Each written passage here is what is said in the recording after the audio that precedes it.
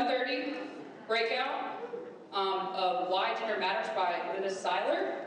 She was a former director of Purdue Chi Alpha, and now she works in the National Ministry Center, which is really awesome. And she's going to be talking about why gender matters. Give it up for her.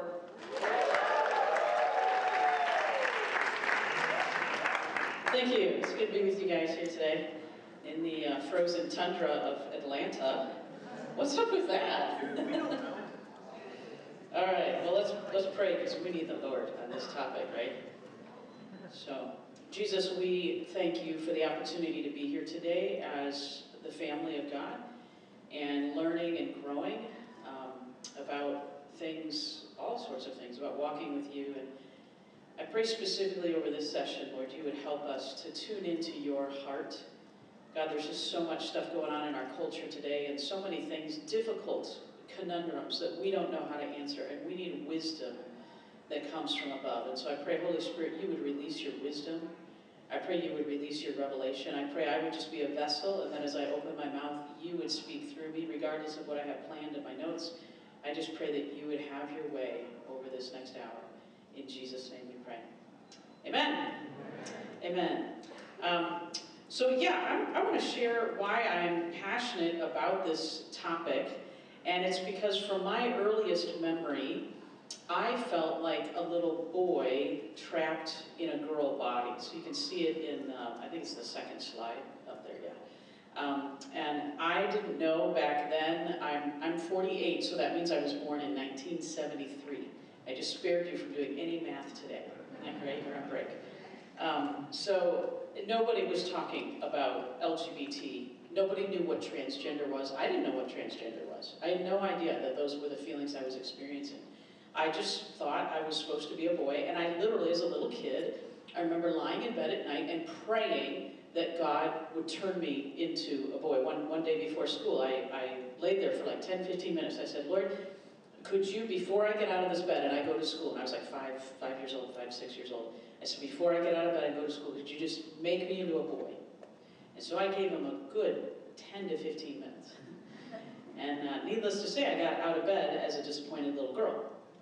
And I remember I didn't tell my parents or anybody that I felt like I was a boy in a girl body. Like, we didn't have words and terminology and stories back then like we do now. And so I kind of felt like this is just how I feel, but the rest of the world doesn't necessarily need to know it. Although you could tell by looking at me, I was very boyish as a kid. But you can see in the next picture, my parents just thought I was this tomboy kind of kid, because there's a lot of girls that are tomboys and like to climb trees instead of playing with Barbie dolls. And they just thought it was a phase that I would grow out of. And so it's not something I ever told them. It was just kind of my little secret and things that I really wished. Now, I wasn't a Christian growing up, but I heard about things called like reincarnation. And so I thought, oh, if I'm ever reincarnated, my wish was, let me be reincarnated as a boy and come back in the next life as a boy. I was absolutely fixated on being a boy. You can see in the next picture, I was so tomboyish. I was mistaken for a boy at school and whenever we go out to eat and so forth. And one time when I was in 4th grade, a friend pushed me into the boys' bathroom, and I saw this wall of urinals, and I was like, what is that? I had no idea there was a way the other half lived. And that became, this is kind of, TMI, but a urinal became like the symbol of that forbidden world that I couldn't get into. And from that point forward, I began sneaking into boys' bathrooms, and as I got older, into men's restrooms, and pretending to use a urinal, because that was like the ultimate high in life. And it turned into a sexual fetish that for decades I could not get free from. And it wasn't something I felt like I could tell anybody, because it wasn't necessarily culturally acceptable. Now, around the same time when I was about 9 years old, I heard about these things that we used to call sex change operations. And I was like, are you serious? Like, I could literally go to a hospital one day as Linda and come out the next day as David? Sign me up. So I was like, and I had a plan as a 4th grader. As soon as I am old enough and I have enough money, I will get a sex change. I will change my name to David, which is what my parents would have called me were I a boy. I don't know if I knew that or that was just something I intuitively picked up. I have no idea. But that was my plan, and I was working it. So in the next picture, I get into junior high, and you can see I'm still just kind of androgynous and boyish. And around 6th grade, I discovered, to my horror, that I was attracted to women. I didn't choose that. I didn't want that. Nobody who finds that they're same-sex attracted in junior high chooses that. Maybe in college you start experimenting sexually and, you know, the whole I kissed a girl and I think I liked it kind of phenomenon kind of thing. Maybe you start experimenting and you open up doors to the demonic and things like that. You can get roped into kind of perversions and things like that. But like nobody who's growing up who says, you know, I'm attracted to the same sex ever chooses that. I go to universities and talk with LGBT groups and I'll ask them after I speak, I say, tell me, don't filter your answer, tell me the truth. What was your first reaction? How old were you when you figured out you had same-sex attraction? Then they usually say around junior high. And then I say, don't filter your answer, what was your first reaction? And 100% of the time, there's not one exception, 100% of the time they all said, I was horrified. And even those that were not religious said, I actually prayed and asked God to take, if there is a God, take these things away. Nearly every person had. Why? Because when you're in junior high, nobody wants to stick out and not be quote-unquote normal. Nobody chooses. Not a single person I met, when I talked to, I said, you know, what was your reaction? Not a single one said, I was hoping I'd be gay. You know, no, not a single one reacted that way. Because there's something into it, and I believe spiritually speaking, there's a reason why the answer has been the same. And it's not because of cultural pressure. In my day, you could have argued it was because of cultural pressure. Because you would be ostracized if anybody found out you had those attractions. But today, our culture is more affirming than ever. There are equal rights, gay marriage is legal, and so forth. People are so affirming. And yet that's still the intuitive response among those who first figure out they're same-sex attracted. And I believe, spiritually speaking, it's because in Romans it talks about how the law of God is written on our hearts. We intuitively know something about this is off. Something about this is not God's design. But I didn't choose it, and I don't want it, but I don't know how to change it. I totally understand how that feels. That was my personal experience. Now, as I was in junior high, and I'm looking at the boys around me whose voices are changing, and they're becoming everything I desperately longed to be, I became suicidally depressed. I wanted to kill myself. I hated living in this body that God had given me. It just felt like a death sentence to me, and I was intensely jealous of the boys around me. And so in my mind, when I discovered I was same-sex attracted, I was like, what in the world is going on? I didn't even know what it was at first. And then when I figured it out, I was like, oh, no. And then as I kind of processed, I thought, well, wait a minute. If I really am a man trapped inside of a female body, then I should be attracted to women because that just makes me a straight man. So, I know, convoluted like 12-year-old thinking, but that's how I made sense of my world. And so I thought, well, now I just need to hold out until I get the sex change operation, and then my whole world will make sense. So that was my plan, and I was sticking to it. As I got into late junior high, in the next picture, I started thinking through the ramifications of that decision in a way you don't think through it when you're 9 years old. And I was like, oh no, how am I going to tell my family? Like, you don't just leave the house one day as Linda and come back later as David and they don't know. At some point, they're going to know. It's okay to laugh. You guys are a little stiff. Is it no, okay? I know this is an intense topic, but it's like, it's okay to, there are some funny things, and it is okay to laugh. So I was like, man, I can't just leave the house and come back as David, and, you know, at some point, they're going to know. But I didn't know how to tell them. And I figured, you know, I probably have two options. I don't know if my parents are going to accept me or reject me or, you know, whatever. I'm thinking through all of this, like what would my parents think, what would my sister think, what would my grandparents think, what would the neighbors think when they find out? You have to understand, in the 1980s, no one was talking about this. And you were absolutely ostracized if you came out this way. And so I figured I had two options. I could either run away, have the sex change, never see my family again, but live happily ever after as David. Or I could not have the operation, keep my family, but know that it would consign me to a life of suicidal despair and loneliness. And I remember the day I was walking down the hallway in junior high, and I consciously chose option B. And I thought, you know what, this is just what I have to do to survive. Now, truthfully, I was too chicken to transition. I was too chicken to come out. That was funny. I was too chicken to transition. That was funny. It rhymed. All right.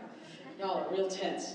So I was too chicken to transition, so I get into high school, and I decided I better grow my hair out and try and do some things that, you know, nobody will figure out my deep, dark secret. And so this next picture is my attempt at trying to grow my hair out a little bit. I had a mullet for a period of time, not the best idea. And soccer player, volleyball, basketball. We did win the state championship my senior year in high school. Thank you very much. Thank you very much. Thank you for that. It's my claim to fame. Nobody cares 30 years in the future, but anyway, it's my only claim to fame. So anyway, it was difficult playing these sports side by women because my attractions that started with older women that were not sexual. I just wanted an older woman to pay attention to me, to love me, to hug me. And it's because I was lacking that connect with my own mom growing up. For several reasons, she did not have the ability to connect with my heart. And it left my heart longing for feminine love. I didn't know that as a little kid growing up. I just knew when I went to my friend's house and I was around her mom, I was like, hey, I want her mom to be my mom instead of my mom to be my mom. And I didn't know why I felt that way. And I wanted her mom to pay attention to me and hug me and all of that. It was just a natural longing that God gave me to connect with feminine love, the way God designs us. Every girl is meant to connect with mommy and want to enter the world of mommy and experiment and try on makeup and her high heels and all that stuff as a little 4-year-old. Every little kid is designed that way. I didn't do that. I rejected mom, wanted nothing to do with her world, and instead I idolized my father. I was in the bathroom practicing shaving as a 4-year-old. I wanted to be just like dad in every single way. And that left my heart with a deficit for feminine love.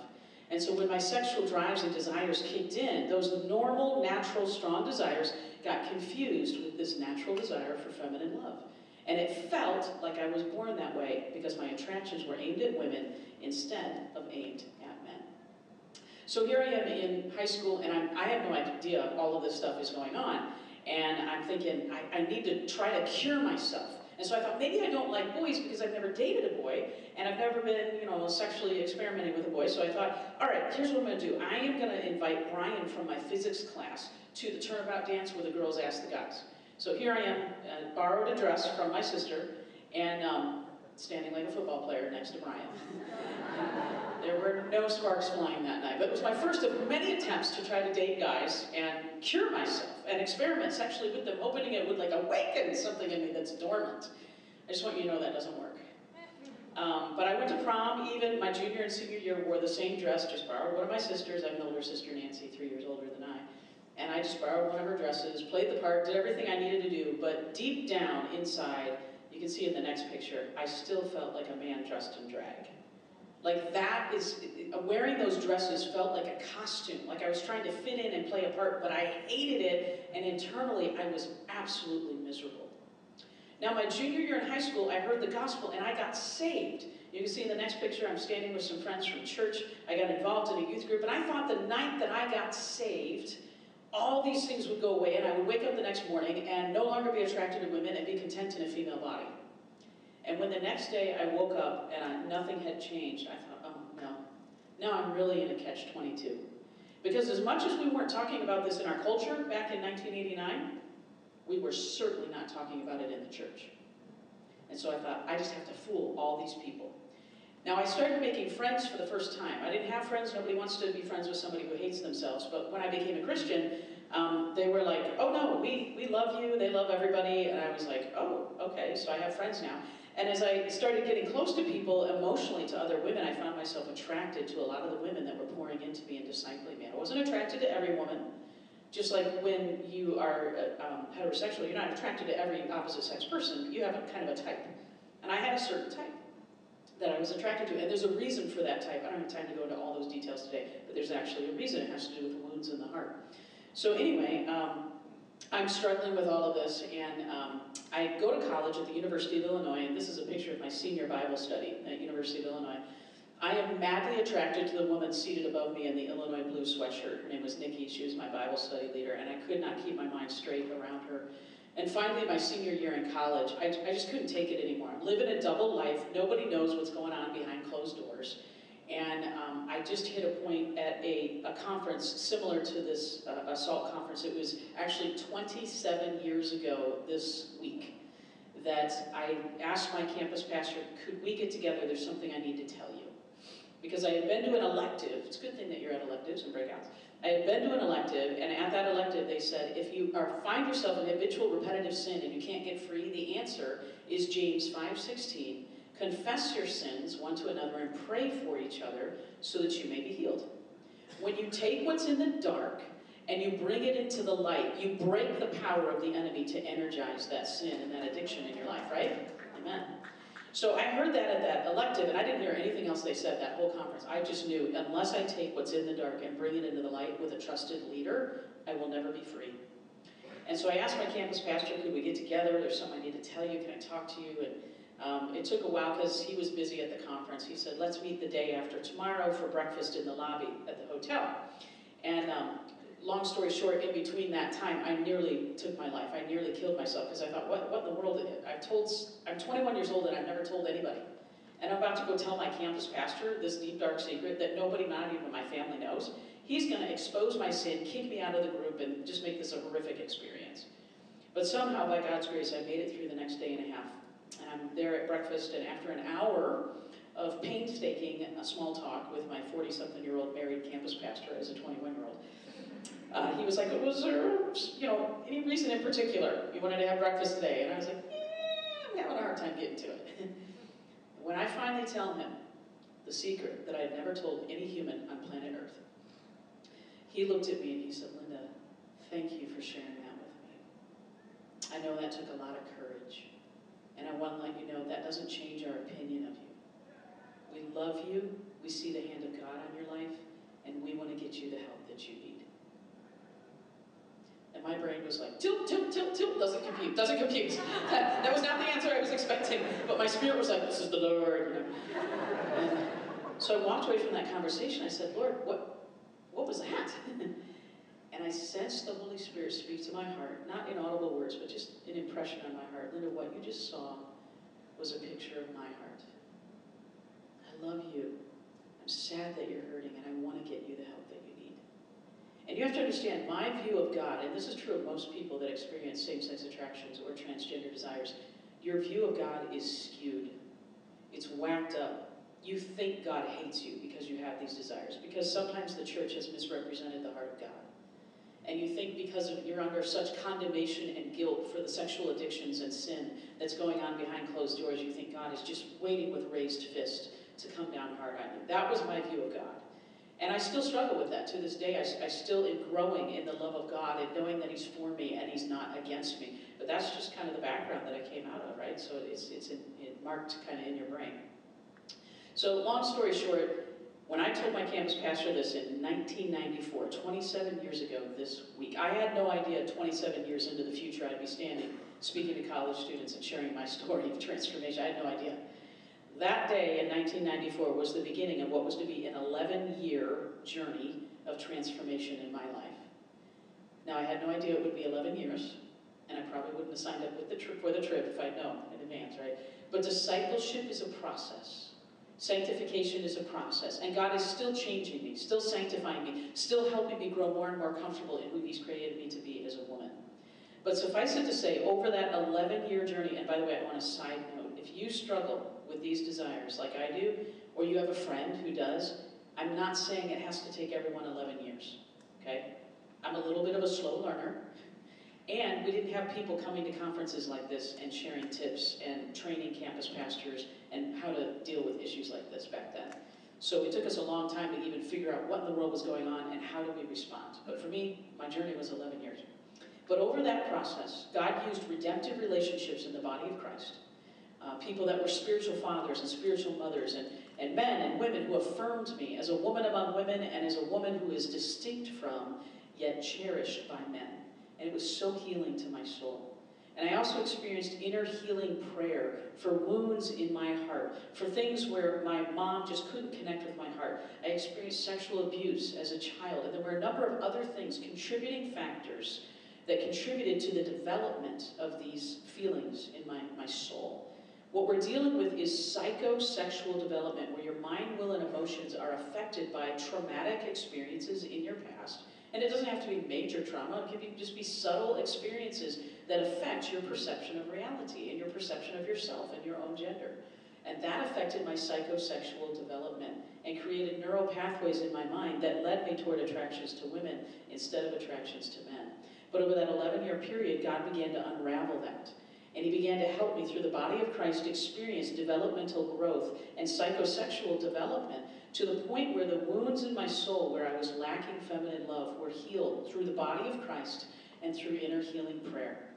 And also the sexual abuse and the other things I've been exposed to, I had to go through a lot of talk therapy and just processing that trauma. But over time, as the Holy Spirit came in and he healed my heart, I went from being an androgynous woman, you can see in this first picture, just click once, went from being this kind of sporty androgynous woman to where God was changing the inside, but also changing the outside, where I no longer wanted to dress up to try to fool people that I was fitting in, but I actually wanted to step into the world of woman. There was a spiritual mom God used in my life to kind of model to me what womanhood was, and it was like I wanted to begin imitating her, dressing like her. To this day, I still wear the same perfume she wears. I still wear rings on the same kinds of fingers. I still wear the bold red lipstick that she wore, that I tried for the first time and felt like a clown the first time I tried makeup. But I stepped into, I passed that developmental milestone in my 30s instead of when I was 13, like most people, right?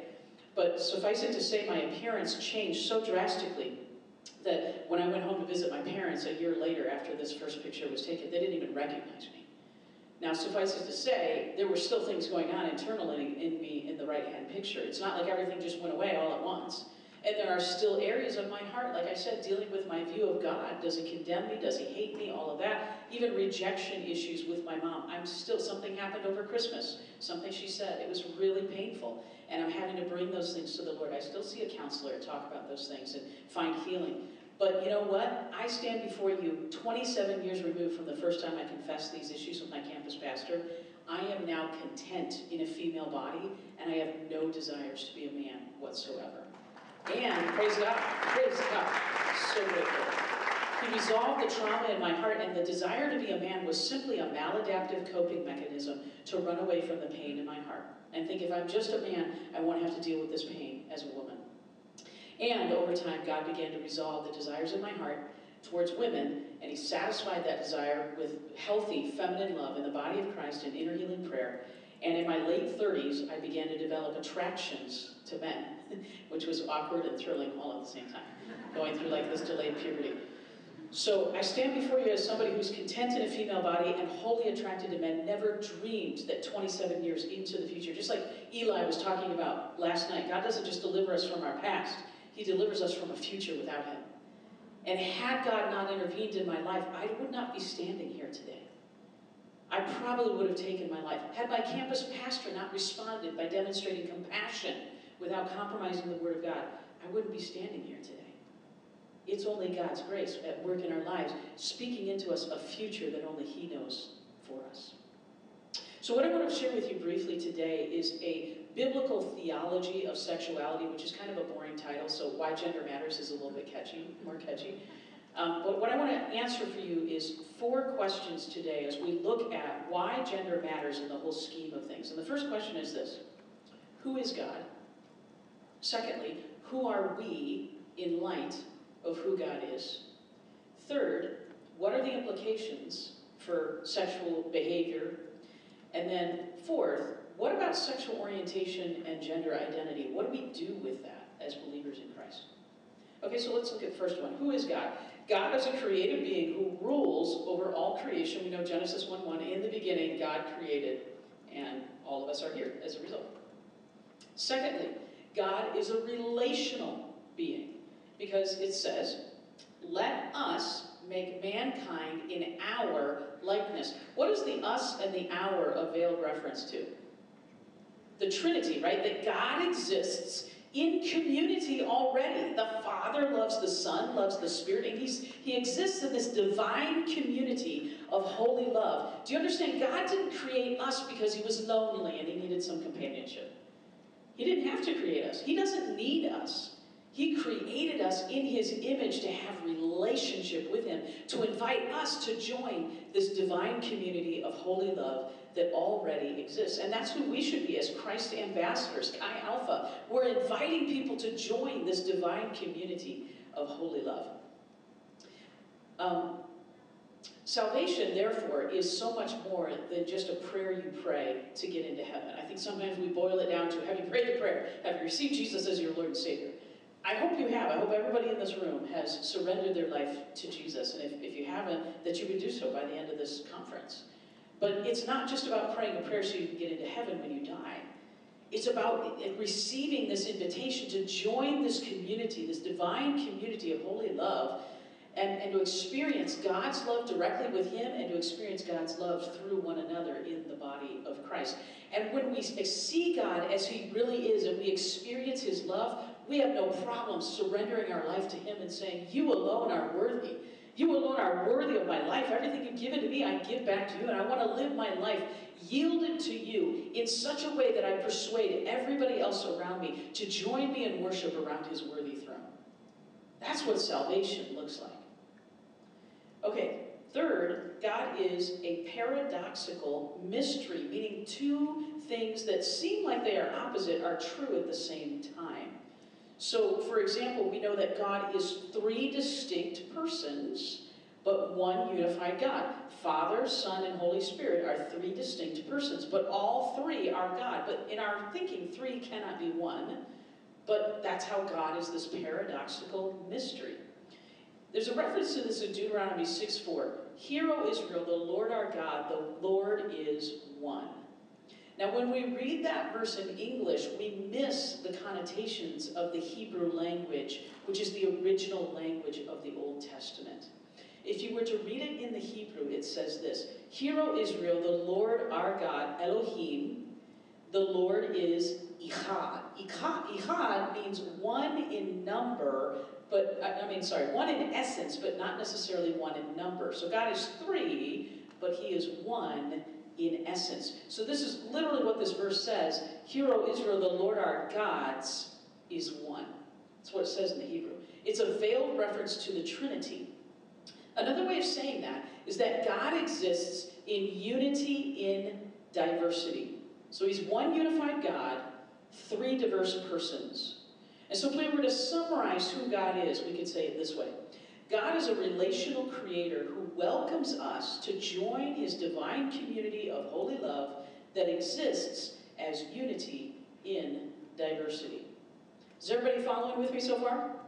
Okay. Now, those same three characteristics that are true of God, He's a creator, He's relational, and He's unity in diversity, are also true of us as human beings made in His image. So, for example, when we look at Genesis 1:26, God said, let us make mankind in our image, in our likeness. What does it mean to be made in the image of God? It means that there is something about who we are as His creation. When people look at us, they should be able to see something about our Creator and to do something about our Creator, the one who created us. It's like we are a reflection of God. So, for example, in this picture, I have a little kitten looking into the mirror.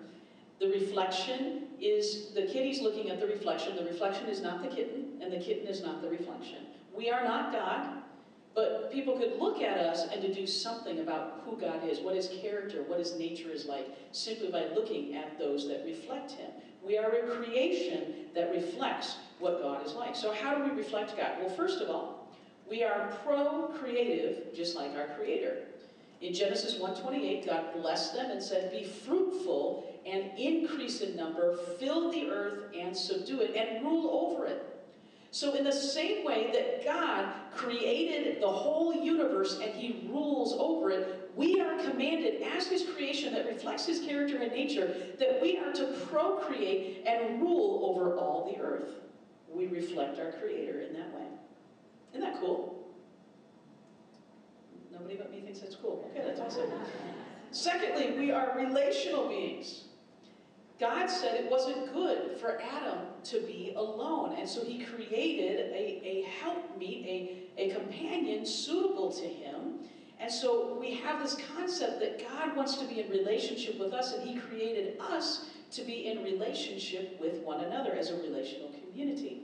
And in the same way that God creates us and welcomes us into His family, we are to procreate, husband and wife, and welcome children into a new family, divine community of holy love. And then thirdly, we represent the paradoxical mystery of unity in diversity, where in Genesis 1:26, God said, let us make mankind in our image, male and female, he made them. Now here's the interesting thing. In this room, we have unity in diversity because we are all unified in our humanity, but we are diverse because we have male human beings and we have female human beings. Unity in diversity exists in this room. What's also neat is when you look at Genesis 2, verse 24, where it talks about, for this reason, a man leaves his father and mother and is united to his wife, and this is marriage, the first instance of marriage in Scripture, and it says they become ichad. They become the same thing as God, one in essence, even though they are diverse in number. Unity in diversity. There is something about the mystery of marital union between male and female, and it can only happen with male and female, not with male and male or female and female. Unity in diversity. Okay, now let's go on from there. Everything that's true of us as humanity is also true and pointing towards the ultimate marriage. So Adam and Eve, or man and woman, husband and wife, are really just representative, a shadow foreshadowing a greater marriage that is yet to come and be culminated at the end of time, that's talked about in the book of Revelation. Does anybody know what that marriage is? Right? It's the marriage between Christ and his bride, the church. So if you look at this, the same three qualities are true in the relationship between Christ and his bride, the church. So in the same way that husband and wife, man and woman, we're procreative beings, we're relational, we have this unity and diversity, the same is true in our relationship with Jesus. First of all, as far as procreation, no one can see the kingdom of God unless they are born again. You're a new creation in Christ when you get saved, right? And then Jesus commands all of us to go and make disciples of all nations, reproducing our spiritual DNA in the next generation and teaching them to obey everything he's commanded us. In the same way that your parents taught you, we as spiritual parents are supposed to teach the next generation, replicating our DNA until we fill the earth and subdue the earth with disciple makers of Jesus. That's the ultimate goal of the gospel. Secondly, it's relational. Spiritual fruit comes from relational intimacy with Jesus. So in 1 Corinthians 6, it talks about, do you not know that he who unites himself with a prostitute is one with her in body, for the two will become one flesh, but whoever is united with the Lord is one with him in spirit. There's a mystery. When you come to know Jesus, the Holy Spirit comes to live inside of you. And you may not have felt him come in, but he lives inside of you. And you start to hear his voice and be led by the Spirit. You start to experience conviction about certain things. You start to experience a longing for the things of the kingdom instead of the things of the world. The Spirit of God lives inside of you, and you are one with the Lord. This is also mentioned in Ephesians 5. For this reason a man leaves his father and mother, united to his wife. The two become one. This is a profound mystery, but I'm talking about Christ and his bride, the church. Earthly marriage is just a shadow, according to Scripture, of a greater reality, the joining of Christ and his bride, the church. And then thirdly, the paradoxical mystery of unity and diversity happens in our relationship with Jesus because we are unified with him 100% in our humanity because Jesus is 100% human. But Jesus is also 100% God, and we are not. And so there's diversity there. Unity in diversity. I just think that's like way cool. This is one of the reasons why Jesus never married. He was not on earth to look for an earthly bride. He had his sights set higher. He was looking for a heavenly bride. And when you think about the whole plan of God, you look at the Bible, and in the very beginning, it starts out with a marriage, Adam and Eve. And then everything about Adam and Eve, leaving father and mother and being united and becoming one, that phrase is meant to reflect earthly marriage, but it's pointing to the ultimate marriage that is yet to come. So you have an earthly marriage in Genesis, and in the Old Testament, the people of God are compared to being a prostitute or an adulterer. When they stray from God, God describes them as like, you're being unfaithful, like in a marriage, right? God is all about this kind of relationship. I want to have a marriage with you, and it all culminates in Revelation, the marriage between Christ and his bride, the church. So if we were to summarize and say, this is what God wants. We could say God wants to marry us. According to Hosea 2:19, I will betroth you to me forever. That's the kind of relationship God wants to have with us in the spirit realm. Now, what I did not say today is God wants to have sex with you. You did not hear me say that. And if you ever come on, tell anybody else, you heard Linda Seidler say that, I will deny I ever came to Atlanta and spoke. Right? That's not what I said. God is spirit. So he is beyond anything we understand in this natural realm right now. Now, he is the source of all things male. He is the source of all things female. But he is spirit, and so he's not constrained by the natural constraints we have of our humanity here. And so the concept of our sexuality in this earthly realm, God uses to show us what kind of relationship he wants with us. And so he uses things like, we understand God to be our Father, and Jesus is the Son. We all know what a father-son relationship looks like, right? And so we understand masculine things where God reveals himself to us, but he also uses feminine imagery to reveal his heart to us. And sometimes we miss it because when we read the Bible, we call God Father, rightfully so, because he's revealed himself as Father. We will never call God our Holy Mother. That's just not the way I know Catholics have a different view on that with Mary and all that, but I'm talking about God the Father. We're never going to say Father is Mother. We always refer to him as Father because he's revealed himself that way. There's actually a theological reason for that. I don't have time to get into that today. So he's revealed himself as Father, so we relate to him as Father. We understand that. But he uses feminine imagery as well to describe what he's like. And sometimes we miss that. So for example, in Isaiah 66:13, God talks about himself as a mother. As a mother comforts her child, so I will comfort you. It's a very nurturing kind of imagery, right? Or in Matthew 23, Jesus stands over Jerusalem, and he says, "Oh, Jerusalem, Jerusalem, how I've longed to gather you as a hen gathers her chicks under her wings, but you wouldn't have it." So Jesus is using feminine imagery for his heart to say, this is how I want to love you, how I want to comfort you, how I want to nurture you.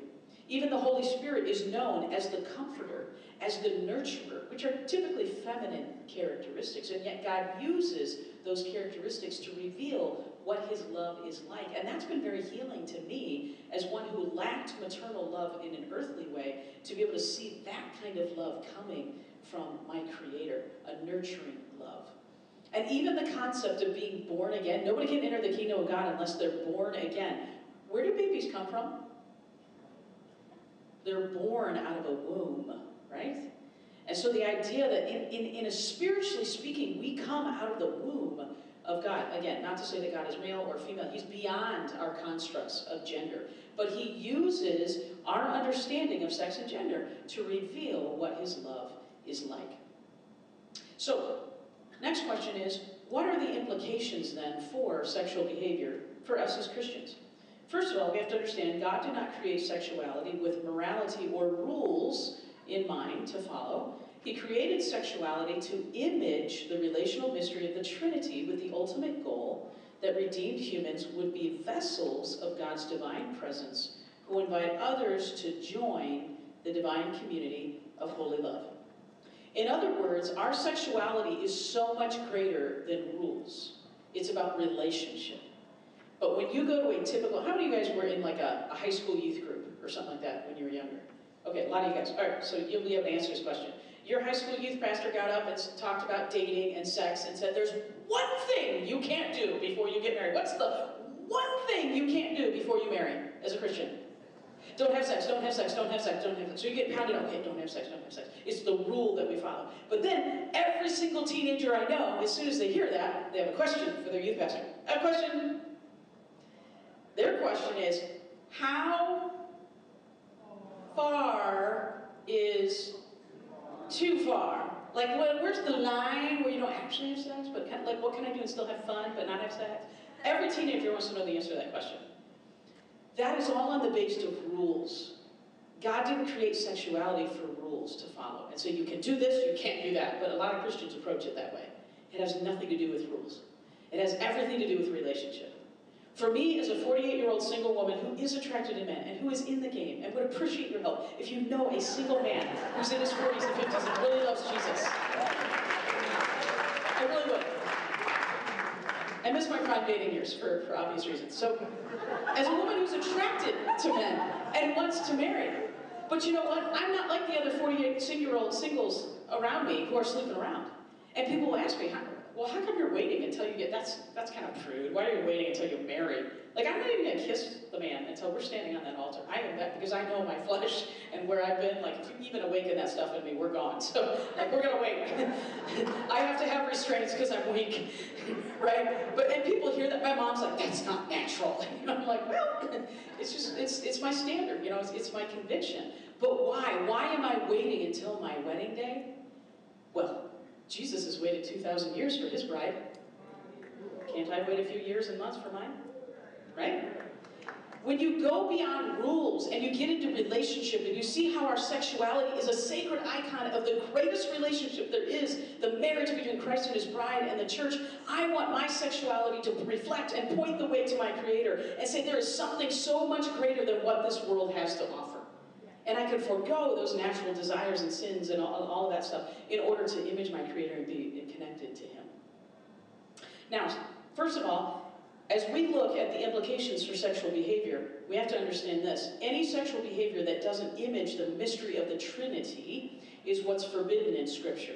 Okay, so everything that we already talked about, God being a creator, relational, and unity and diversity, if it violates those three principles, that's why Scripture prohibits certain sexual behavior. It's not because God is like, I'm going to set up a bunch of rules just to torture these young hormonal teenagers who can't have sex until they marry.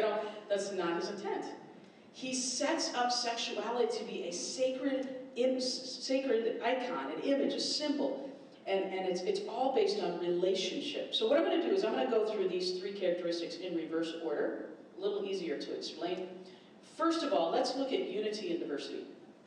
Any sexual behavior that doesn't image unity in diversity is what the Scriptures forbid, because it doesn't reflect our Creator and the kind of relationship he wants to have with us. So, first of all, divorce is not an option, since the Trinity can never be disunified. I like the way Dennis Hollinger says, just as the oneness of the divine Trinity cannot be broken or pulled apart, so the oneness from the covenant relationship sealed by the sexual union is not to be pulled apart. We know divorce happens because we live in a fallen world, and there are ways that God does allow for that, but it's never God's original intent. And it's never your intent. When you stand on the altar, you're not thinking, how many years am I going to stay in this until we divorce? It's not anybody's intention when they stand on the altar, right? Secondly, bestiality, if you don't know what that is, that's sex with animals. Don't do it. The Bible forbids it. It's forbidden. Why? Because there's too much diversity. We, with an animal, don't have anything in common, and there's no unity there, right? So, in the same way that no suitable helper was found for Adam among the animals, God had to create Eve, another human. We are not meant to bond with animals sexually, and even if we do, there's no procreation that can come forth from that union. We can't fulfill the creation mandate to procreate, fill the earth, and subdue it. You can't do that with an animal. Thirdly, this is why homosexuality is forbidden. This is the why. Because there's too much of the same essence and no diversity.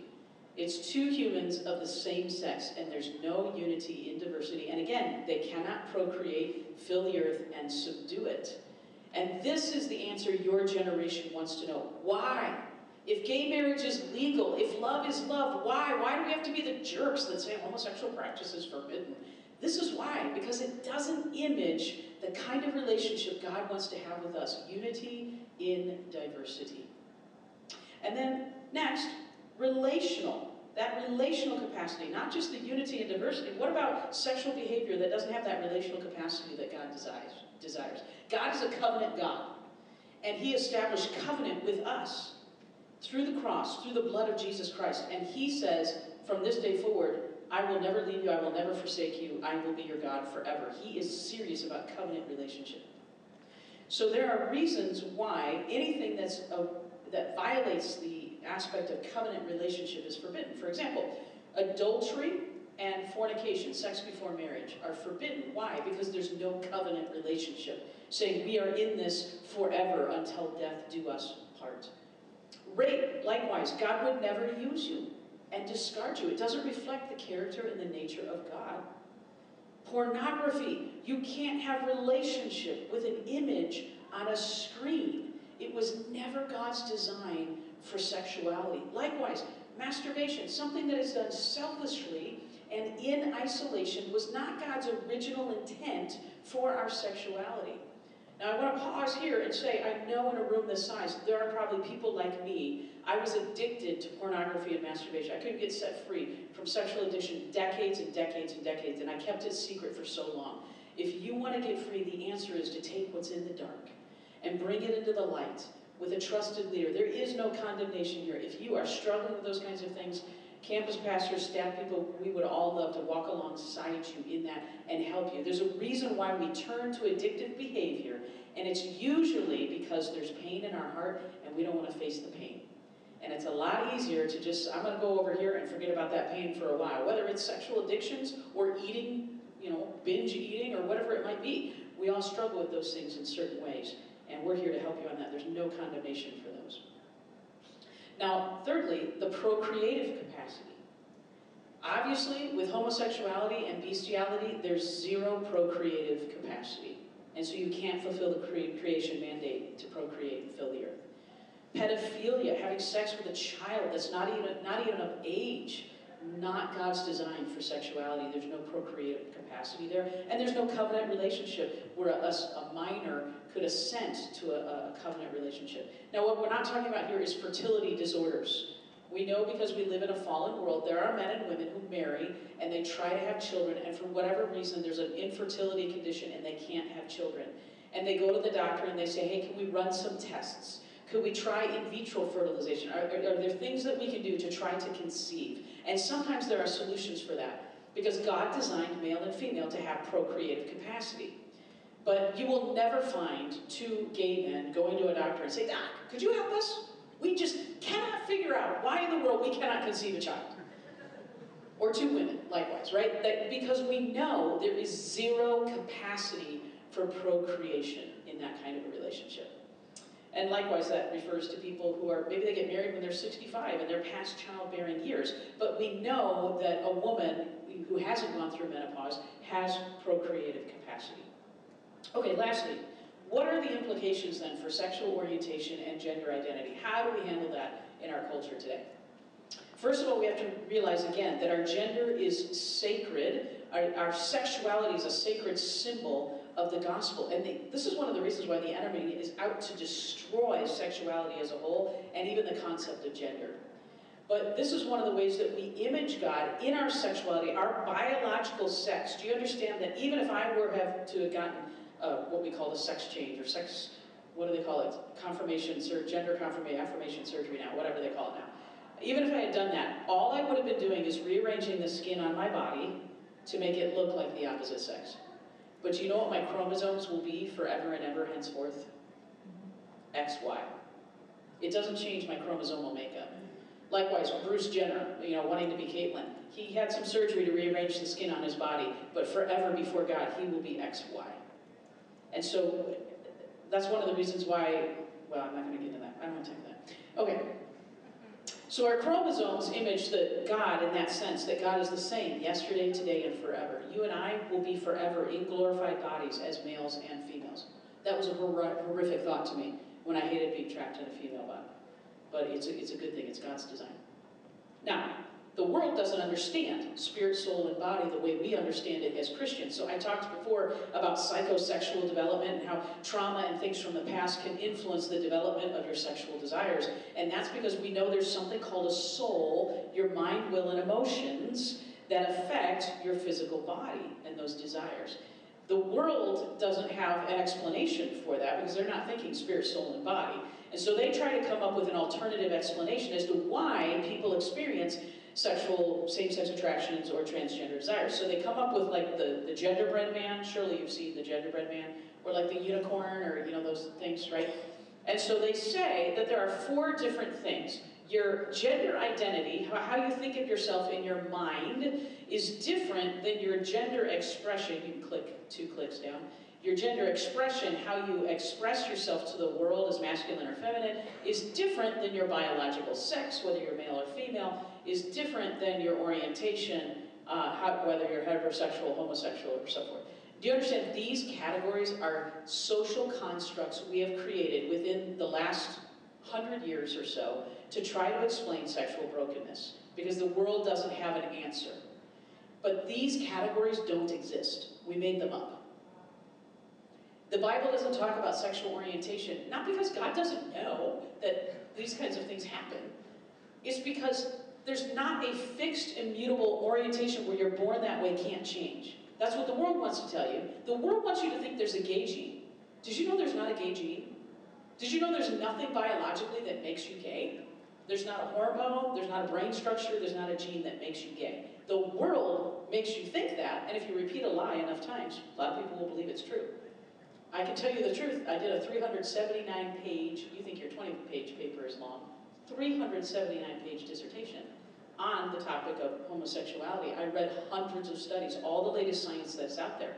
There is not a gene that makes you gay. But our culture has said, oh no, I'm born that way, can't change, because it is what it feels like. That's what it felt like to me.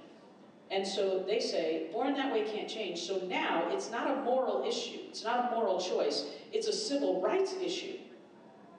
Because if you're born that way, can't change, then I can't discriminate against you in the same way I can't discriminate because of your skin color or your eye color or your race or whatever it might be.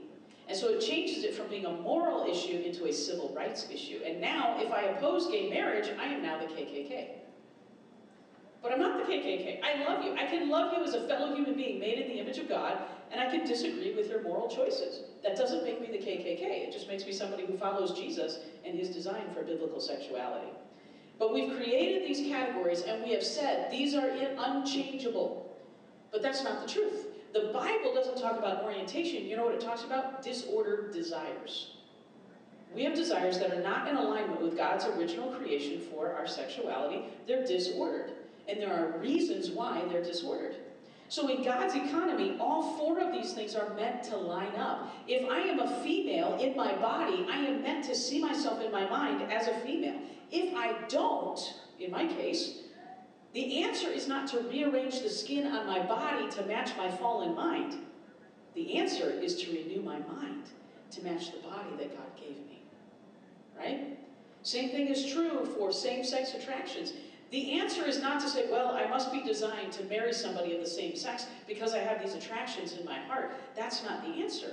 The answer is to say, what's going on in the heart that is developing these same-sex attractions, and how can we intervene and help bring healing to those areas where something is out of alignment? In God's economy, all four are supposed to align, and if any one of them or multiple are out of alignment, that's an indicator something is off in the soul. In the mind, in the will, in the emotion. There is something that has affected my own perception of my sexuality and my perception of what men are like. And so the three of the most common ways that I found in my research, I did 30 case studies of men and women that were formerly same-sex attracted and have experienced transformation. And what can we learn from their journeys to train other pastors and missionaries? And three of the most common things we found that influenced people's psychosexual development were, number one, they were a gender non-conforming child. I was a little tomboy climbing trees. I didn't want to wear pink and frills. For a little boy, if he's not athletic, but he's sensitive and in touch with his emotions, he'd rather cook than go outside and play football. He's artistic, he's musical, he's got just a kind temperament. He goes to school, and what do the little boys call him? You're a sissy. You're a girl. And other derogatory names. He's not. That's the way God made him, and it's not a sin for him to operate in the personality temperament God has given him. But our culture says, you don't measure up. There's something deficient about your masculinity. And that is traumatic to a little boy who wants everybody's approval. And that trauma stays lodged in his soul. And when he grows up and his sexual drives and desires kick into play, he starts to wonder, there must be something deficient about my masculinity. And if there's something deficient in me, maybe if I bond with this guy who's a macho man, it will complete the deficiency in my masculinity. That's the way it worked with me. I felt like there was something deficient about my femininity, and I would see these women that were beautiful. I had a type. The type was women who had a strong, sensitive, personality temperament. They were spiritually, they were leaders, they had, certain gifts and talents and even certain appearances. And I was attracted and drawn to the wholeness I saw in other women. And a healing moment came for me when the Lord said, did you realize that the things you're attracted to in other women are actually resident within you? And you don't have to bond with another woman to complete yourself. You can actually embrace who I've called you to be, but you're just insecure and you don't know that. And you need some help stepping into that. That was a huge healing moment for me. So gender nonconformity. A second one, childhood sexual abuse. If a little boy is sexually abused, he will think, why did he pick me and not the jock? Why did my body respond that way? Does this mean that I'm gay? And the enemy says, oh yes, this means you're gay. Little girl is abused as a little kid. She can be 5 years old and say, wow, men are not safe. I will never be vulnerable with a man. That doesn't change just because she becomes a teenager and her sexual drives kick in. If men are not safe, there's no reason why she would want to bond sexually with a man. These things can affect our psychosexual development and impact our sexual desires. So by God's design, we are not meant to be gay or trans or anything else, but if something is out of alignment in the soul, then that means we need healing in our soul to transform us. Now, I admit, there are people, Bruce Jenner doesn't want healing in his soul. He wants to go as Caitlyn. He has a free will before God and man to do that. I'm not going to force my view on him. But you know what? I would appreciate if he would extend the same courtesy to me. If he walked in the room, I would say, we are so glad you're here with us. We have a seat right down front. Would you like to sit right here next to me? And then afterwards, we're going out to lunch. We would love it if you would join us. What name did I use? I didn't use a name. What pronoun did I use? I didn't call him he, she, Caitlyn. I just looked him in the eyes as a fellow human being made in the image of God and loved him and said, please have a seat. We are honored to have you with us. And after a while, we may be in relationship and he may say, I've noticed you haven't called me Caitlyn or she or any of that. And I would say, I want you to know, as a friend, I love you. And I've been doing my best to honor you and not force my worldview on you. I happen to believe God has certain design for our sexuality, but I know you don't follow that worldview, and so I don't want to force my conscience on you. But I would ask that you would extend me the same courtesy and not force me to violate my conscience by participating in a known lie. I know that's a hard conversation to have. And you know why we don't want to have it? Because we don't want to lose people. And for some reason, we think we are greater than Jesus. Because Jesus lost people. Eat my flesh, drink my blood, and they all went away. And Peter said, what are you doing? We have mega church. And they all left. Oh, you're going to leave me too? Well, no, you have the words of life. He says to the rich young ruler, what must I do? He comes to Jesus. What must I do to be saved? Sell everything you have, give it to the poor, and come follow me, and you'll have treasure in heaven. And the rich young ruler went away sad because he had many possessions. And the next verse, and Jesus chased after him and said, wait, let's compromise. Maybe half, not full, not everything. Jesus was not afraid to lose people, but he wasn't a jerk. He loved people right where they were at, but he called them out on their sin. Woman caught in adultery, go and sin no more. There are times he took a risk and it worked out really well. The woman at the well worked out well. He called her out on her sin. You've had 5 husbands and the guy you're sleeping with now is not your husband. Called her out. She could have gotten offended and walked away, and instead, he said, I have living water that will fill that thirst. You're thirsty for men, but I got something to fill that addictive thirst. And she took him up on it, and she became an evangelist, and everybody got saved. Take a risk. Sometimes we're going to lose people for what we believe, but Jesus, we're no greater than Jesus. We can't elevate the second command to love our neighbor as ourselves above the first and greatest command to love God with everything we've got. Ephesians 4 says we are to speak the truth in love. And we think, we're just supposed to love. No, you're supposed to speak the truth in love. So, closing today. Some people in the body of Christ are saying we need to identify as a gay Christian. I have these desires, they're unchangeable, I'm born that way. Go back, you're distracting me. Go back to the previous slide. I'm born that way, I can't change. And so, I'm going to identify as a celibate gay Christian. I'm not going to act out on it, but I'm going to identify as a gay Christian. Now, I commend those people for saying they're not going to act on those desires. That's great. That's wonderful. But celibacy is actually not the correct term, because If I'm celibate, a priest takes a vow to celibacy and says, I'm not going to have earthly marriage because I am going to forego earthly marriage in order to devote myself to the Lord. That's celibacy. Earthly marriage is a good thing. But if I say I'm going to forego gay sex so that I can be devoted to the Lord, that's not celibacy, that's called discipleship. That's called dying to self. That's saying I'm going to follow the Lord instead of my fallen desires. And so to identify as a gay Christian or a celibate gay Christian is not congruent with the scriptures. Why? Because Ephesians 4 says this, you were taught with regard to your former way of life to put off your old self. Put it off. Don't embrace it and label yourself by those fallen desires. Put it off and say, that's not who I am in Christ. Those fallen desires, the old self, is being corrupted by its deceitful desires. This is where the Bible doesn't talk about orientation. It talks about disordered, deceitful desires. I had deceitful desires that were saying, Linda, it's better to be a man than it is to be a woman. It felt true. I couldn't change that about myself for years because I didn't know change was possible, and I didn't know I had wounds in my soul that needed to be addressed. I had no clue. It felt like I was a man trapped in a female body, literally. But it was lying to me. It was deceiving me. And when God exposed the lie and he replaced the lies with truth, I began to see, oh, this isn't who God created me to be. And I got to tell you the truth, standing on the other side, 27 years down the road, oh, this is so much better than getting a sex change and being a man and sleeping with women. This is so much better. So we are to put off the old self, which is being corrupted by its deceitful desires, be made new in the attitude of our minds, new neural pathways, understanding God's design, surrendering to his design for our sexuality, and saying, Lord, I'm open to any way you want to renew my mind to the truth and heal trauma in my heart. And put on the new self, created to be like God in true righteousness and holiness. So, why does gender matter? God designed our sexuality to image the relational mystery of the Trinity so that everything we do points toward the good news of God's invitation to join his divine community, ultimately realized in the marriage between Christ and his bride, the church. Gender matters to the gospel.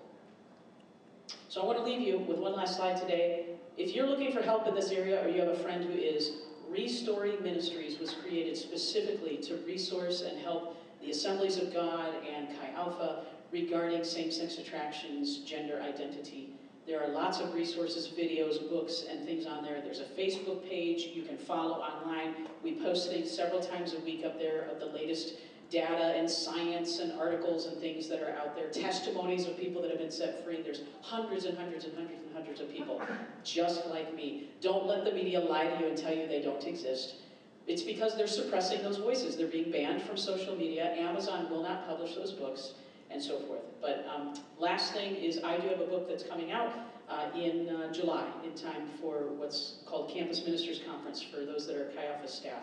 And so that will be available, and this is like an entire chapter in that book if you're interested in getting it in writing, because some people have told me I couldn't take notes fast enough. And they're like, okay, we're going to write it all down for you. So it'll be in book format. So if you go to Restoring Ministries, you can find my information there, or follow me on Facebook or whatever. So, Father, I thank you for this opportunity today, and I pray that you would bless these men and women and help us, Lord, just to see the beauty and the wonder of our sexuality, that it's not about rules.